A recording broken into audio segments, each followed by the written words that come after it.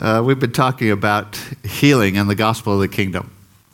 And we did 3 kind of lead up to that, and then this is the 4th one in that series. And the goal isn't that we just create an atmosphere where God heals.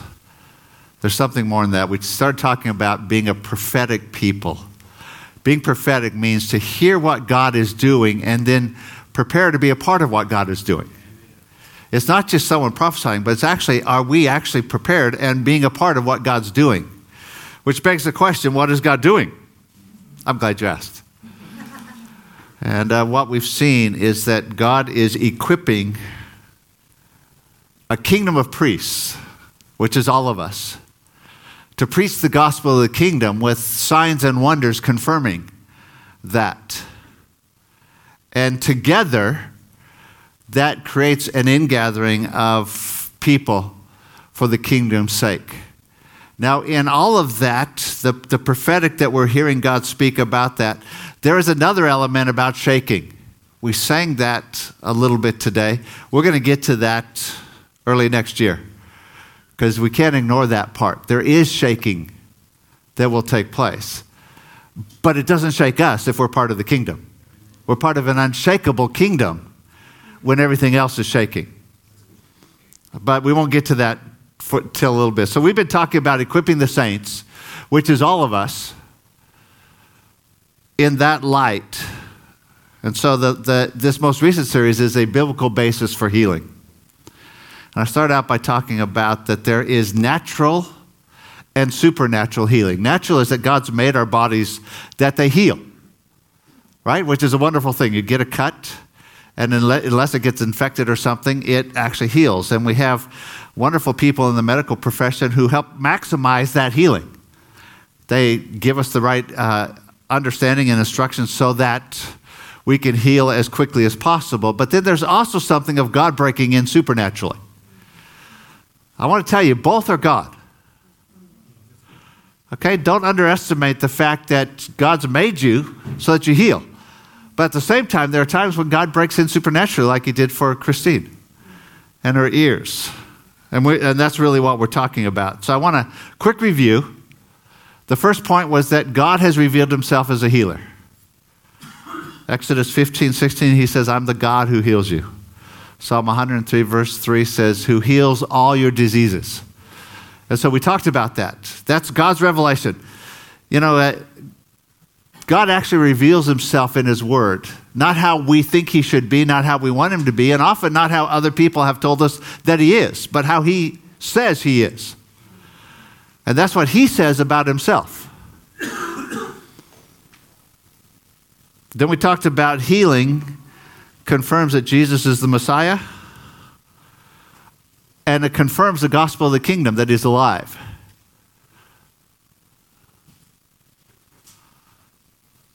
Mike Flood reminded me last week, Matthew 8, verse 3, that Jesus wants to heal. It says, verse 2, and behold, the leper came and worshipped him, saying, Lord, if you're willing, you can make me clean. And Jesus put out his hand and touched him, saying, I am willing. Be clean. That's not an aberration. That's actually part of who he is, part of the character and nature of God.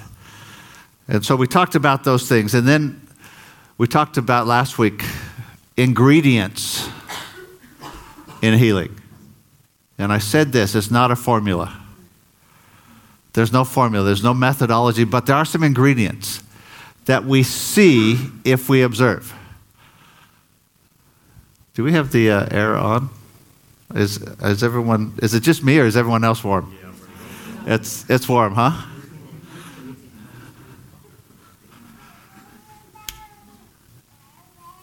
Nope.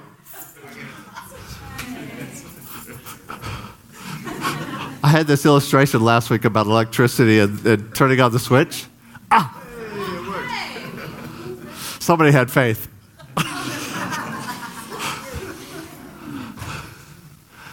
It worked, Tim. Is that one in the back work too?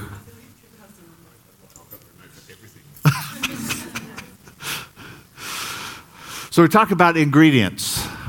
And while the ingredients are not a formula, we see them. And the first ingredient is the presence of God. Right? He's the healer. When he's present, he can heal. And so we just need to be aware of God's presence. We need to be aware of when he's moving and what he's doing. Important part. Then we talked briefly about humility. Humility releases grace. God gives grace to the humble, but is opposed to the proud. So there's something about an attitude of humility where we actually look to God and say, God, I need help. See, pride says, not me, I don't need help. I'm tough. All of us guys. Not that guys are prideful, but we just think, we'll get better. We're tough. But humility says, I need help. But there's something bigger in that continued humility, recognizing that he is the one who's done it and continuing to give him glory. And so that's why we want to continue with an attitude of thanksgiving, which we'll get to. Third ingredient is faith. We talked briefly about that. Hebrews 12:2 says, fixing our eyes on Jesus, the author and finisher, or the beginning and the end of faith. Fixing our eyes on Jesus. Faith is actually a relational thing. It's seeing who God is. The more we know him, the more faith we have in him to do what he's saying. He's the beginning and the end. I'm going to add to that what I said last week just briefly. The 5 times in the gospel that uses a term that is called weak faith. Matthew chapter 14. But he uses it a couple times. He uses it in chapter 8. He said to them, why are you fearful, or are you of little faith? Now there is a Greek word, pestis, that means faith, and then this word, oleopestis, which means little faith, and then there's another word, apestis, which means unbelief. And so he's not talking about you of unbelief, though in Matthew 13:58, he says that he couldn't do much in Nazareth because of their unbelief. But here he's talking to these guys, and he's talking about their little faith. And that word literally means an undeveloped faith, or a weak, or a puny faith. We don't want that, right? But let me tell you what it is. I want to read you in Matthew 14. And I want you to see this. From verse 22, immediately Jesus made his disciples get into the boat and go before him to the other side, while he sent the multitudes away. And when he had sent the multitudes away, he went up to the mountain himself to pray. Now when evening came, he was alone there. And the boat was now in the middle of the sea, tossed by the waves, for the wind was contrary. How many of you ever feel like the wind is contrary? Sometimes you have a week where it just feels like that. Oh, Christy, the wind is contrary. Now in the 4th watch of the night, Jesus went to them, walking on the sea. And when the disciples saw him walking on the sea, they were troubled, saying, it's a ghost. And they cried out for fear. They needed to be here this morning. And immediately Jesus spoke to them, saying, be of good cheer, for it is I, do not be afraid. Interesting, it's his presence that drives away fear. Peter answered him and said, Lord, if it's you, command me to come to you on the water. And he said, come. And when Peter had come down out of the boat, he walked on the water to go to Jesus. That's a great story, isn't it?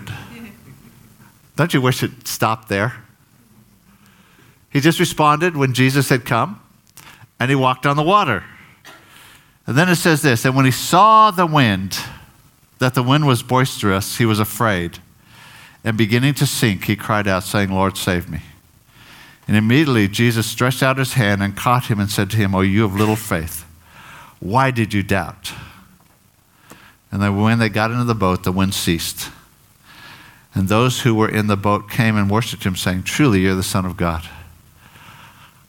For years I've read that, and it's always surprised me. Jesus' response to Peter. So here, you know the story. Peter's there. He sees Jesus. He says, Lord, if it's you, tell me to come. And he says, come. And Peter gets out of the boat and he walks on the water, it says. And then he gets his eyes off of Jesus and he says, seeing the wind. He began to see the wind. He got his eyes off of Jesus, and the circumstances became more of his focus than Jesus. And he began to sink. And Jesus reached out his hand and lifted him up and said, "Oh, you have little faith. Why did you doubt?" 11 guys never got out of the boat. I'm thinking, whoa. They're the ones with little faith. Doesn't it seem like that to you? I'm thinking, Peter actually walked on the water. I thought that was pretty cool. But what's he saying? When we get our eyes off of Jesus, we begin to sink. Little faith is allowing the circumstances to become more our focus than Jesus. Little puny undeveloped faith. It's not unbelief. He's walking on the water. His eyes are fixed on Jesus. As all of a sudden he looks away from Jesus to the circumstances, the wind and the waves, and he begins to sink. How many of you have ever experienced that? Doesn't mean you don't have faith. It means that you actually need to develop your faith by doing what? By fixing your eyes on Jesus. By looking to Jesus. He's the healer. Fourth ingredient. This is just a reminder, is perseverance. Okay? Perseverance means that sometimes we just need to get understanding. What's happening? Sometimes we don't know. Sometimes we pray and something doesn't happen, we don't quit. 3 times, prayed for our ears. What if after the first time she said, see, God doesn't heal? No, perseverance says, no, God does heal. Let's keep going, but maybe there's something else going on. Proverbs in here somewhere. No, Psalm, sorry, not Proverbs. Psalm 32. They're close. Verse 8 says, I will instruct you and teach you in the way you should go, and I will guide you with my eye. Do not be like the horse or the mule, which have no understanding, which must be harnessed with bit and bridle, else they will not come near you. What's he saying? There is something where God gives us understanding, where it's not the circumstances that control us, it's our intimate relationship. And so sometimes you're praying for somebody, and it doesn't seem like you're getting breakthrough. You say, okay, God, what's going on here? Is there something else that we need to know about? You know, sometimes the physical problem isn't really the problem. The physical problem is the fruit, and there's another root. The root might be hurt. The root might be something we've experienced. The root might be rejection. It might be something else. And so you can pull the fruit off a tree. We have this lemon tree in our backyard. It has got zillions of lemons. I mean, zillions. If you come over there, Mary's always trying to give people lemons. And you can pull all the lemons off the tree, but if you don't deal with the root, what happens? Next year, you've got a whole lot of lemons again. And too often, what we're dealing with is the fruit and not the root. But Jesus, in his love for us, doesn't want us to just deal with the fruit. We can pray for you, and maybe something happens, but there's something else that's out of order or out of place that he wants to put into order so that doesn't come back. You with me? Perseverance. And then lastly, which is where I finished off last week and I didn't get a chance to talk about this, is thanksgiving. See, there's a heart attitude of thanksgiving that gives him glory for what he's done. There's something in us that we want to run to the very next need. God provides, and I just said, but what about this? God heals us, and we say, but what about this? And we just run on to the next thing rather than saying, whoa. And there's a story of Jesus healing 10 lepers. And he sends them, and they go on the way to the priest to be examined. They get healed. And one of them turns around and comes back. And Jesus says, what happened to the others? What is he saying? Thanksgiving is a part of the ingredients to continue to see healing. Don't run on to the next thing. You know what? It reminds us that he is our source. It reminds us that he's the one who did it. It reminds us that it wasn't us. It was him. It reminds us So if we understand that, we need to actually develop a heart attitude of thanksgiving and gratitude. Everything we have comes from him. We want to be thankful. I want to thank Michael and Margaret for putting on the hanging last night. A lot of work involved. It was great fun. Thank you, guys. Let's give them a hand.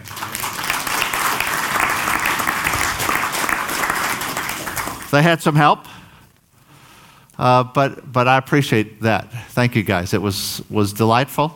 How many of you were there last night? A whole bunch of us ate a whole bunch and sat around the campfire and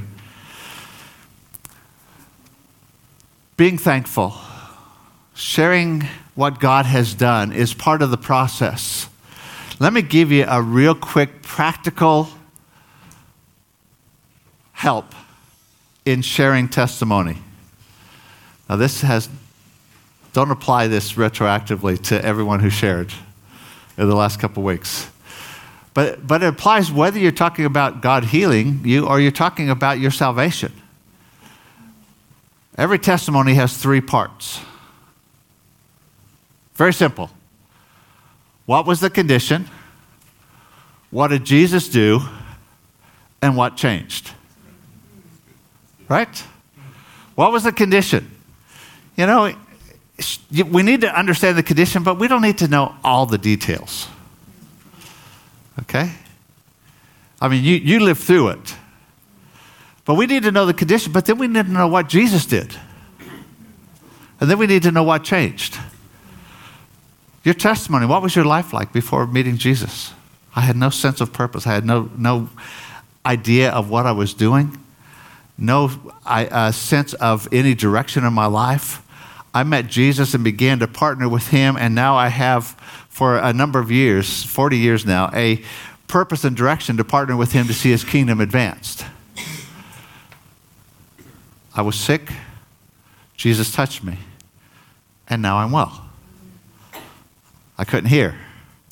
Someone prayed for me, and Jesus touched me. And my ears opened up, and now I can hear. And now everything's loud. Great job. Why am I saying that?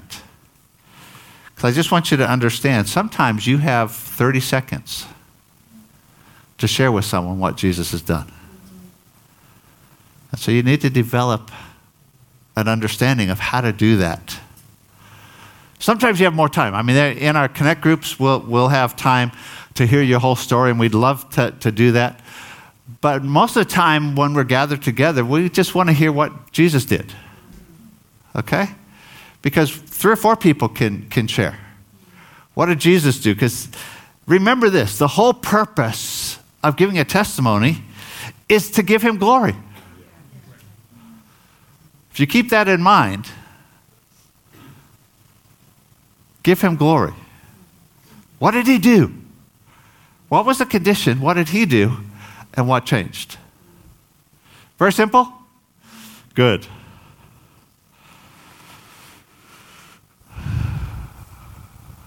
I went long last week. My wife asked me this morning, how long are you going to preach? And I said, why?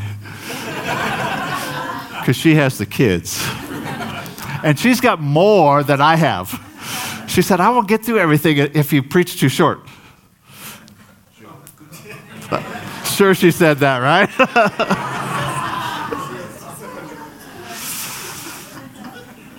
We're going to take that. 2 more points, and we'll come to an end. What is the scope of healing in the Bible? We're talking about a biblical basis for healing. What's the scope of healing? Are there some things Jesus doesn't heal? Psalm 103, verse 3 says, who heals all your diseases, forgives all your iniquities, and heals all your diseases. I want to help you out here. If you keep your focus on the greatness of the healer and not on the hopelessness of the sickness, there's nothing he can't heal.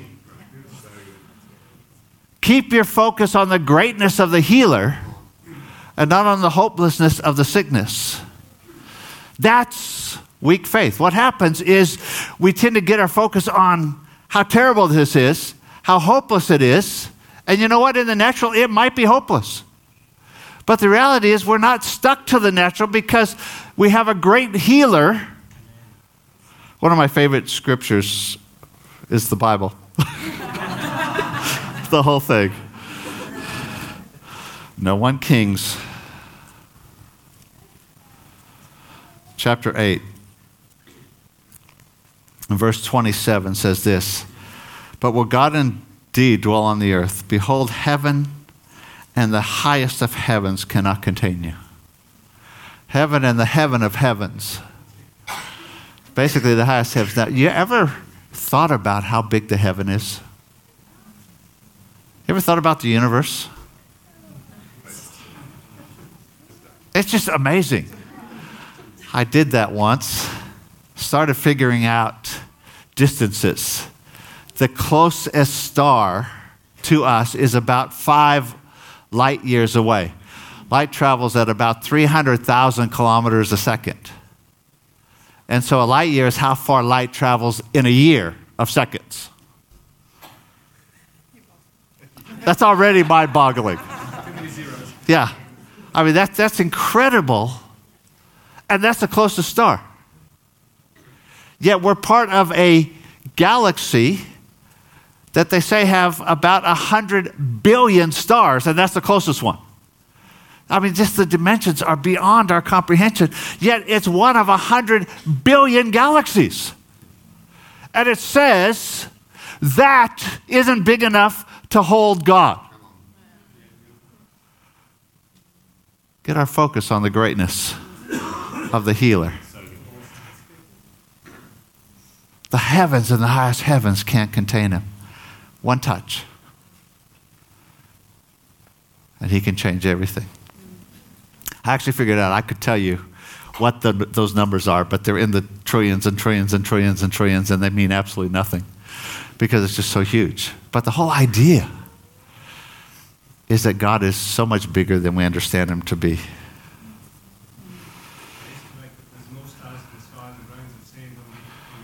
More stars in the sky than grains of sand. Can you imagine? You pick up a handful of sand, you can't count that. Yet there's, one beach, and all the beach, just beyond our comprehension. Yet, that God, because of his love for us and his goodness, his grace, wants to touch us. I'm going to digress just a little bit to close here. I want to illustrate grace for you. Grace, most of you know, it's the undeserved, unmerited, unearned favor of God, where this God, pours his favor upon us. But let me see if I can illustrate it for you. I have 3 sons who are delightful. When our first son was born, I wanted a son. We didn't even plan for a girl's name. I wanted a son, and when he was born, I was there with Mary, and I was so excited and hyper that I left the hospital after a while, and I went home, and I put on a record, an album, this is quite a few years ago, Handel's Messiah, and the part that says, "For unto us a child is born, unto us a son is given," and I played it over and over and over, and for hours I danced around my apartment just singing and going ecstatic. I had a son. And for each one of them, I felt the same. Okay, I'm going to give you a made-up story. This is make-believe to illustrate a point. Pretend that when my son was 8 or 9, someone broke into our house and killed my son. Be devastated. Vengeance is me doing everything I can to get that guy. That's the way of the world. That's what you see in almost every movie. I'm going to make him pay. I'll take matters into my own hands. That's vengeance. Justice is letting the legal system follow its course. The police will get him. Mercy is to say, no, I won't press charges. In fact, I might actually even forgive. But grace is to adopt that person into my family as my son and treat him as if he were my son. Provide for him, care for him, send him through college.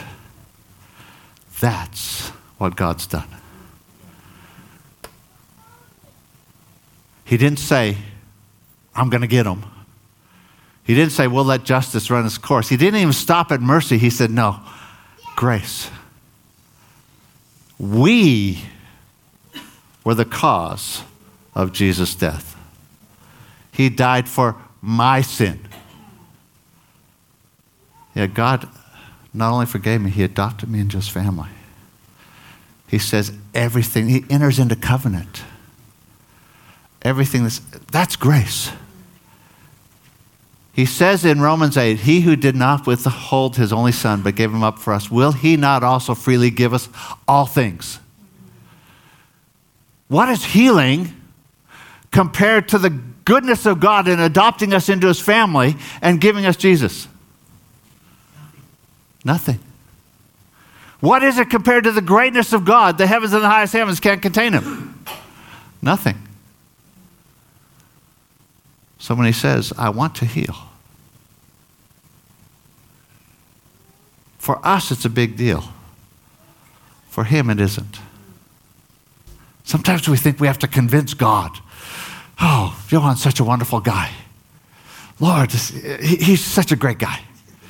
I mean, I look at what he's done and he's given his life for you. And we're actually saying, in some way, he deserves some healing. Because he's so wonderful. But the problem with that is that most of us know ourselves.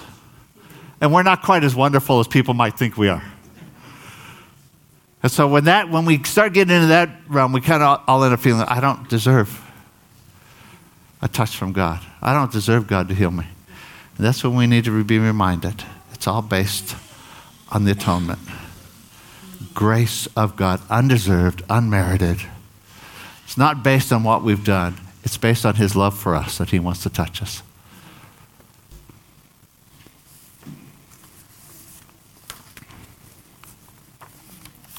Why is that important? Because we're in a season where God's wanting to touch the world. We're in a season where God is showing himself to be real, to be alive. We're in a season where he's demonstrating to us so that he can demonstrate through us to a hurting world. Don't ever let it stop with this is all about God pouring his goodness on me. As wonderful as that is, it's God pouring his goodness on me so he can pour his goodness through me to touch others. That's what God's doing, and that's what being a prophetic people is all about. That we get to be a part of that. I'm going to ask you if you'd stand. Oh my goodness, I was almost on time. Before I pray, can I just remind those of you who have children, when we're dismissed, if you would go get your children before you have coffee and tea. Because sometimes the teachers who are out there have up to here. And they plan a lesson. They're actually teaching and training children. They're not babysitting. And so once some of us start going to get our kids, that's the end of their training and teaching time. So if you have children, go get them first and then have some. I know that means that you have to watch your own kids. And it was so much nicer to have coffee while someone else watches your kids. But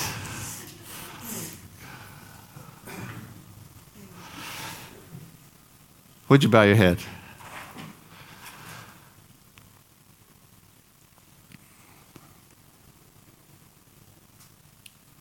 Most important thing we could ever share is that every single person can come into relationship with God through Jesus Christ. Most important thing is that his grace covers all of our sin. Most important thing is that when he calls us, and we put him first, we get to partner with him for what he's doing. I just felt in worship this morning that there's some people here. You've met Jesus, but for some reason hasn't been first. I don't know what it is, whether it's circumstances, whether you've looked at the wind and the waves, but you've gotten your eyes off of him somehow and onto other things. And the problem is, when our eyes aren't on him first, nothing else is in order. Because that's the first thing. When our eyes are fixed on him, then everything else. If you've been looking to business as your purpose, you're going to get shocked when business doesn't do well. If you've been looking at relationship as your purpose, if you've been looking at education as your purpose, whatever you've been looking at, you're going to get shocked when that doesn't go how you think it should. I just feel like there's something of God saying to some, he wants to be first again.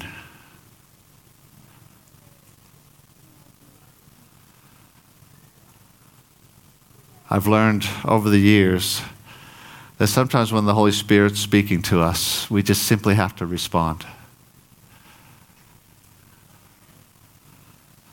That means that we don't put it off till later. We just say, God, I hear you speaking, and I respond. And if that's you, I'm going to ask you just to raise your hand and say, Lord, I hear you. Not for me, but you're just saying, yes, that's me.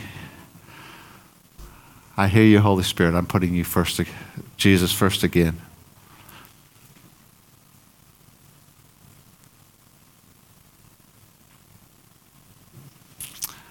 Amen. It's actually between you and him. I'm not going to call you to the front or anything, though we are going to make a space for healing, for people to pray. If you need a touch from God for healing or for, as the word had been earlier, for freedom from fear, if that hasn't actually taken place yet, if you haven't gotten free, there'd be some people who love to pray with you. I actually felt when Christine shared her testimony that maybe God wants to touch some people's ears. And so I'm going to just throw that out, if that's you. Now, I'm in need of that kind of touch because I'm the one saying, what?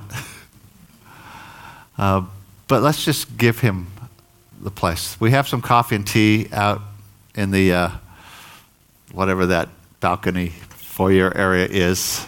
And so please take some time, talk with some people.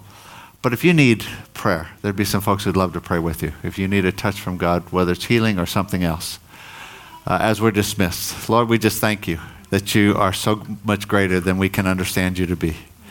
The heavens and the highest heavens can't contain you. Lord, it's an incredible privilege when you manifest yourself in our presence. We recognize that wherever your presence is, there's healing, there's restoring, there's forgiveness. And we just thank you for that. In Jesus' name, amen. Amen. Why don't you go ahead and have some coffee and tea, and if you need a touch, someone to pray with you, come up to this side. Things falling over.